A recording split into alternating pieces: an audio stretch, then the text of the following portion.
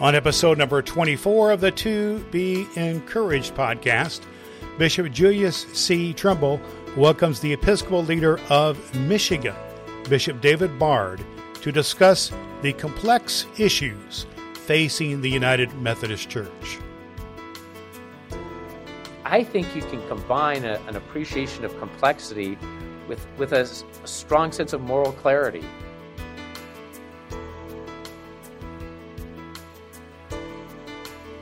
You are welcome to Be Encouraged with Bishop Julius C.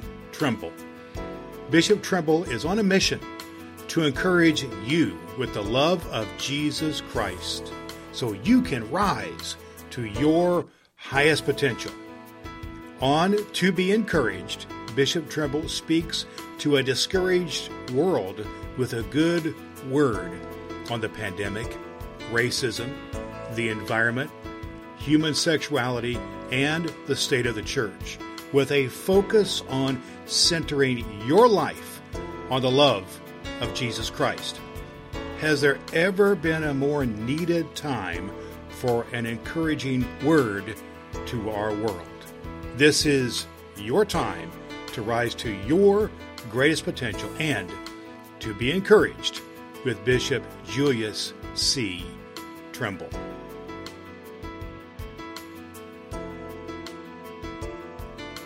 Hello, good people, and welcome to the To Be Encouraged podcast with Indiana Area Bishop Julius C. Trimble. I'm your co-host, Reverend Dr. Brad Miller. Here in episode number 24 of the podcast, we welcome the Bishop of the Michigan area of the United Methodist Church, Bishop David Bard.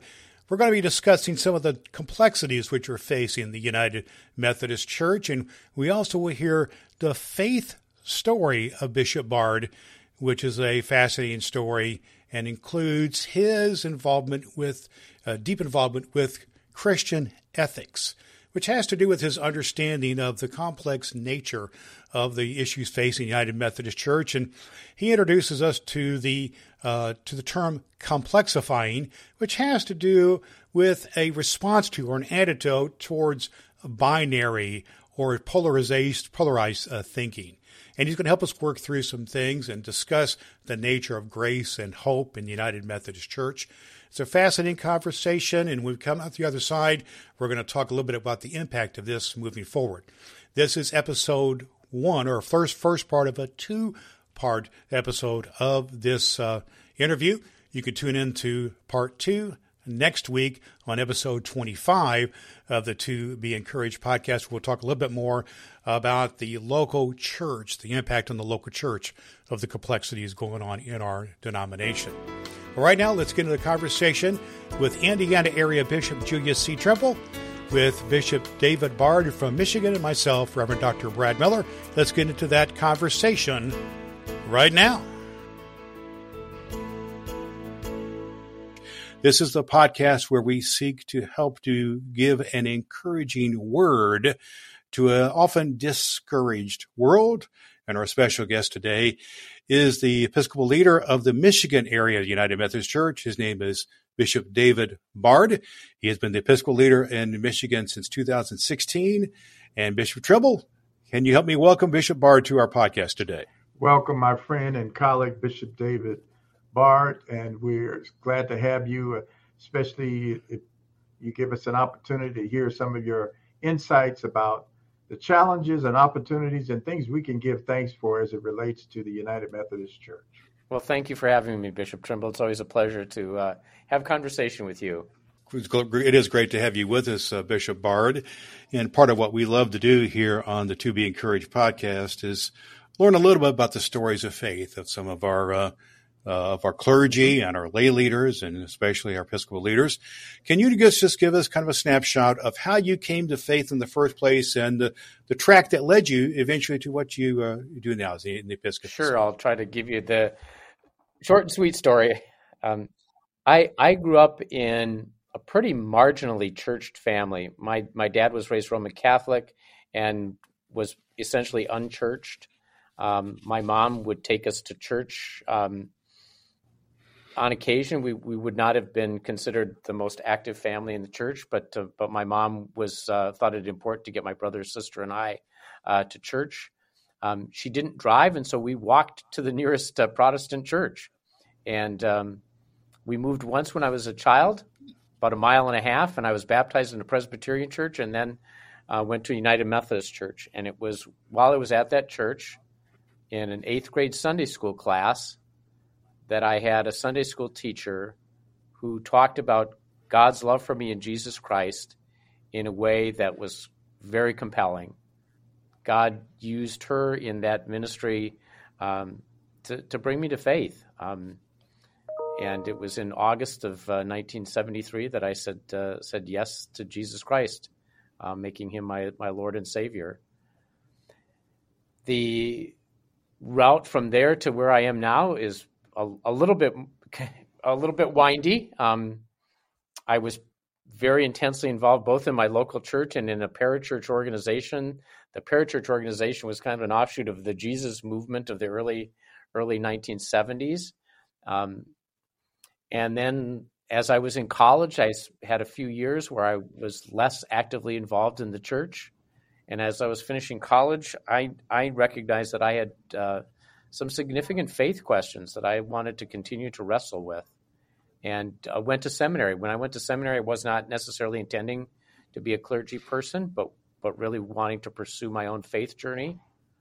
And it was while I was in seminary that I felt that call from God into ordained ministry.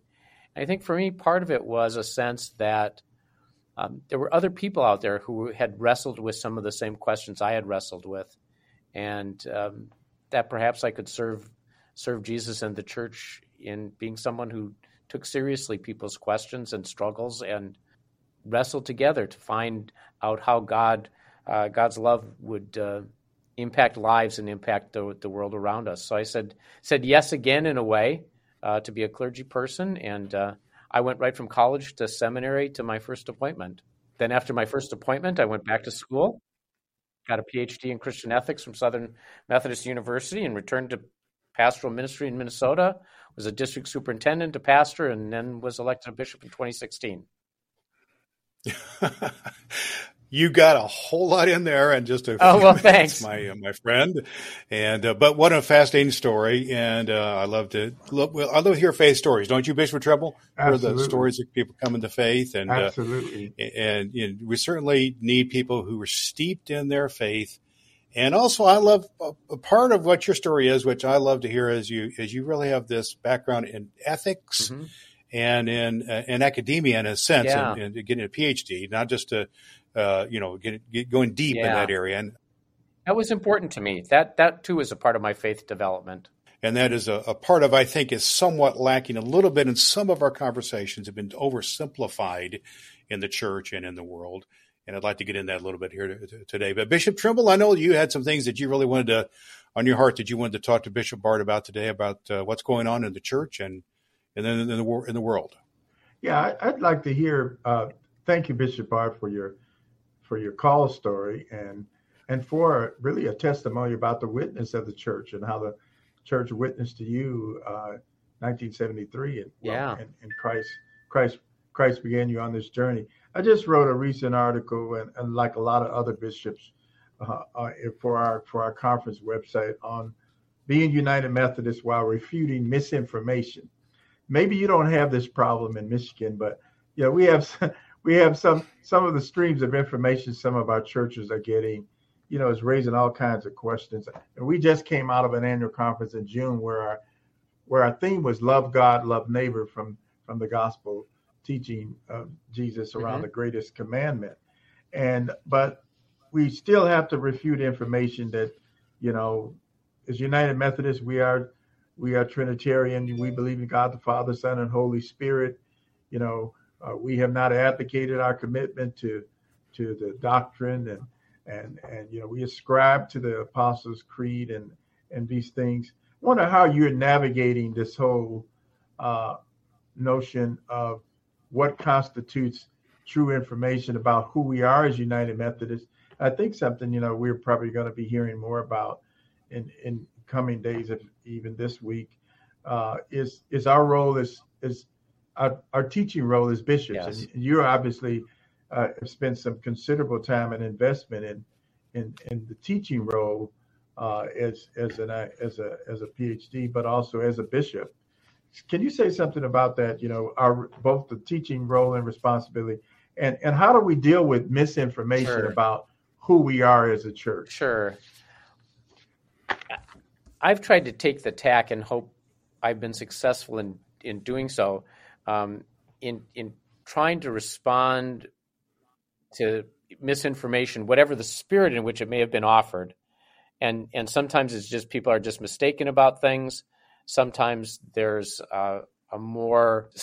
perhaps an agenda behind the misinformation. But I've really wanted to try to respond as carefully and kindly with factual information. That's meant at times I've not responded publicly at all to some of the things that have come out. But I think next month I'm thinking about doing a blog because of some things that have come my way in just the past couple of weeks to say, here's what's out there and here's what I want you to know about that. And so I think to the extent that we can offer clear, concise, factual information that is accurate is helpful. I really don't want to try to get into a back and forth argumentative kind of conversation. I'm hoping to avoid that to the extent that we can. But we do, at the same time, we do have a role in teaching and offering the best information we can. And simply to let stuff slide by that's inaccurate isn't helpful to anyone. No. Your counsel always, you're pretty consistent about taking the high ground. Mm-hmm. You must really believe in this grace thing. So, I really do. I have to follow your leadership. And we're at a tough time in the church, and separation is happening, and I can't say that it's not happening or it won't happen. But to the extent that we can do this with as much grace and kindness as possible, only enhances our witness as Methodists, whether it's the United Methodist Church or the Global Methodist Church. And if this gets really ugly, no one is going to benefit from that. It gives people who are on the margins of the church or unchurched every reason to say, why should we be interested in that group? They're as mean and nasty as everyone else, and there's not a lot of grace to be found there. Mm-hmm. Bishop Trimble, your statement kind of implies that there has been the experience of lack of grace in the church and among our society, and I think that is hurtful and painful, and we've experienced it in the church. And return to grace and return to hope is important here.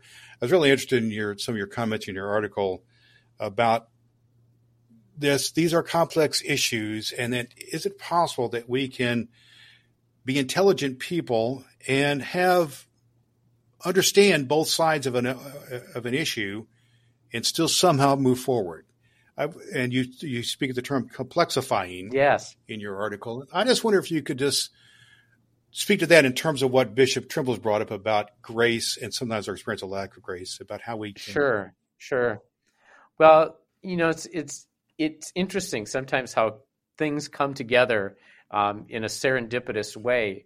I came across the Martin Luther King Jr. quote a few months ago about the moral responsibility to be intelligent.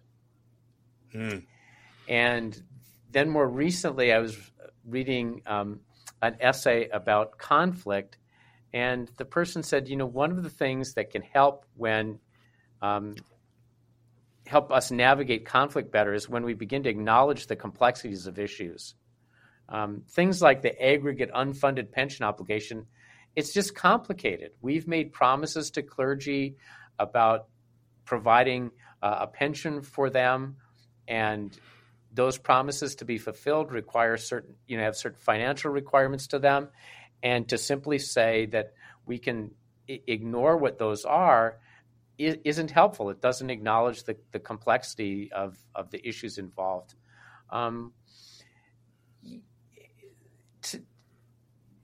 Even an idea like love your neighbor can be complicated. What does it mean to love someone who's maybe engaging in patterns of behavior that are hurtful to them? Sometimes it means intervening in a fairly direct way. Love is gentle, but gentleness needs also to be strong. So to be able to kind of grab hold of all of those multiple dimensions of human existence and to be able to kind of get some sense of the mystery of God and how God's grace in Jesus Christ works in people's lives in the complexities of the world is important. And I think you can combine an appreciation of complexity with a strong sense of moral clarity. The Council of Bishops met this morning and we talked about race and colonialism. And if people were listening to the conversation about colonialism, it's complex. I mean, the guy started out by saying there's really no one easy definition of colonialism. I mean, it's a complicated historical matter, but that doesn't mean we don't, even listening to all the complexities of that, can't be in that conversation with being very clear that the moral imperative here is to try to undo the harm that's been done by our history. I often say, Brad and Bishop Bart, just because it's hard doesn't mean that we're not called to the work. That's right. So, just dismantling racism, it's a lot more complex. And I remember thanking Bishop Reuben Job for the 3 simple rules, but I said, it's a lot easier to speak it and say it than actually to live it. The book was a lot easier to read than really to live out the 3 simple rules.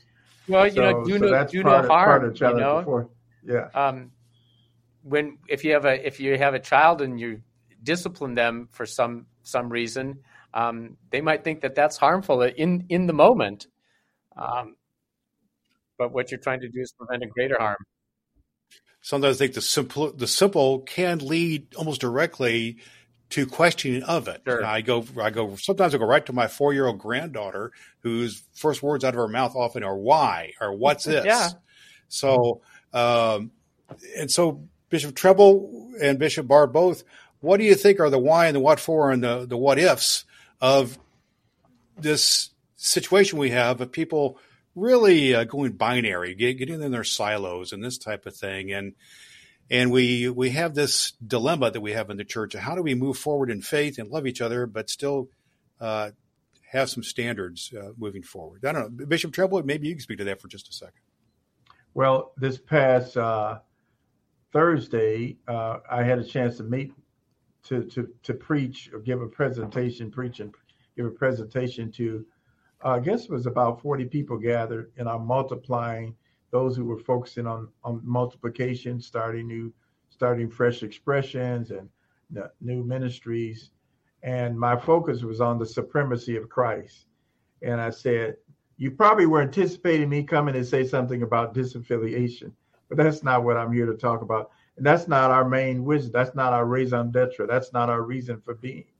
I said, we have a mission to make disciples and for disciples to help grow disciples. But I think we ought to start with the supremacy of Christ, our focus on Jesus Christ as Lord and Savior, and invest as much in honesty as we have tried to invest in unity.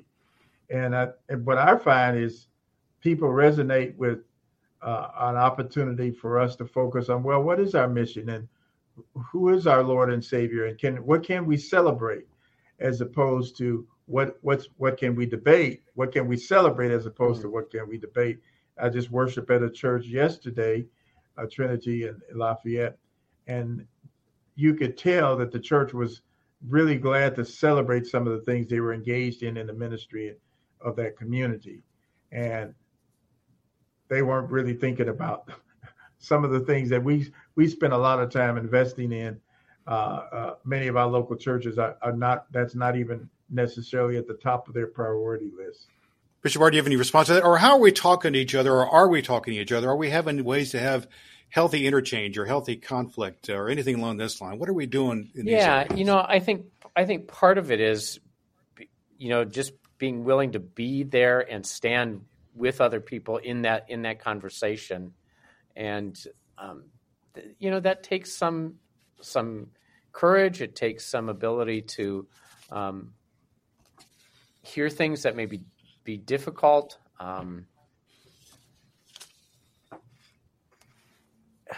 It's just, part of the complexity of this time is it is really hard. I mean, it's hard to think about the church separating, and it's hard to admit that it seems to be what's needed at this time. We've just gotten to a place where we're not going to find a way to stay together. So how can we separate in a way that enhances ministry for Jesus Christ? And I agree with Bishop Trimble that part of our job as bishops is to continue to celebrate how it is God's grace works, even in the midst of the brokenness, even in the midst of very human institutions, very very human people.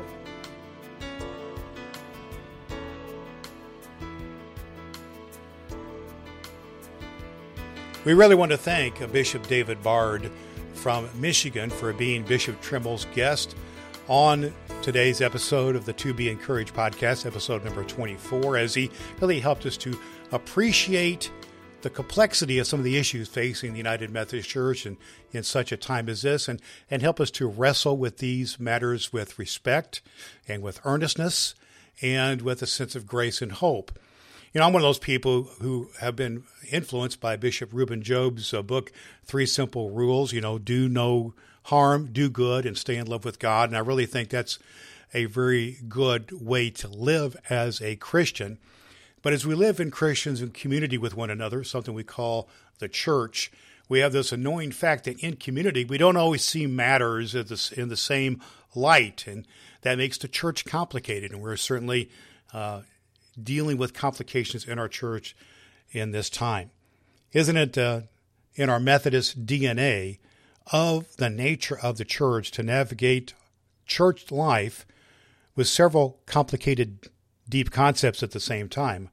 I'm talking about the quadrilateral, scripture, tradition, experience, and reason.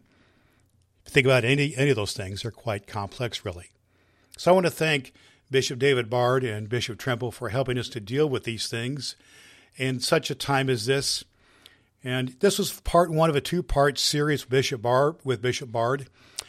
And I want to encourage you to download episode number 25, which is the second part of this series.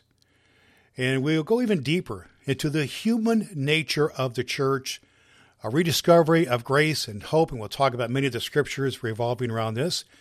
And we're even going to talk a little bit about mud. That's right, mud.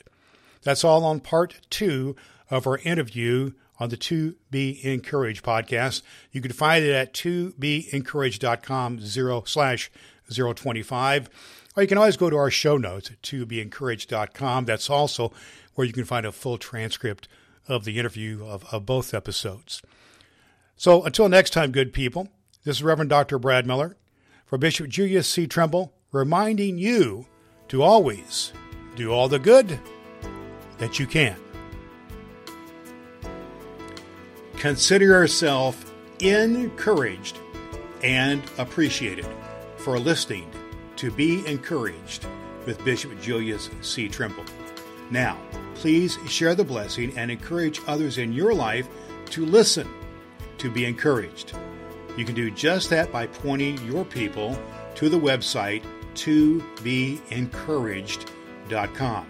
That's tobeencouraged.com. Or connect through Apple Podcast, where you can follow, rate, and review To Be Encouraged with Bishop Julius C. Trimble. When you do that, you're doing your part to bring a good word to a discouraged world.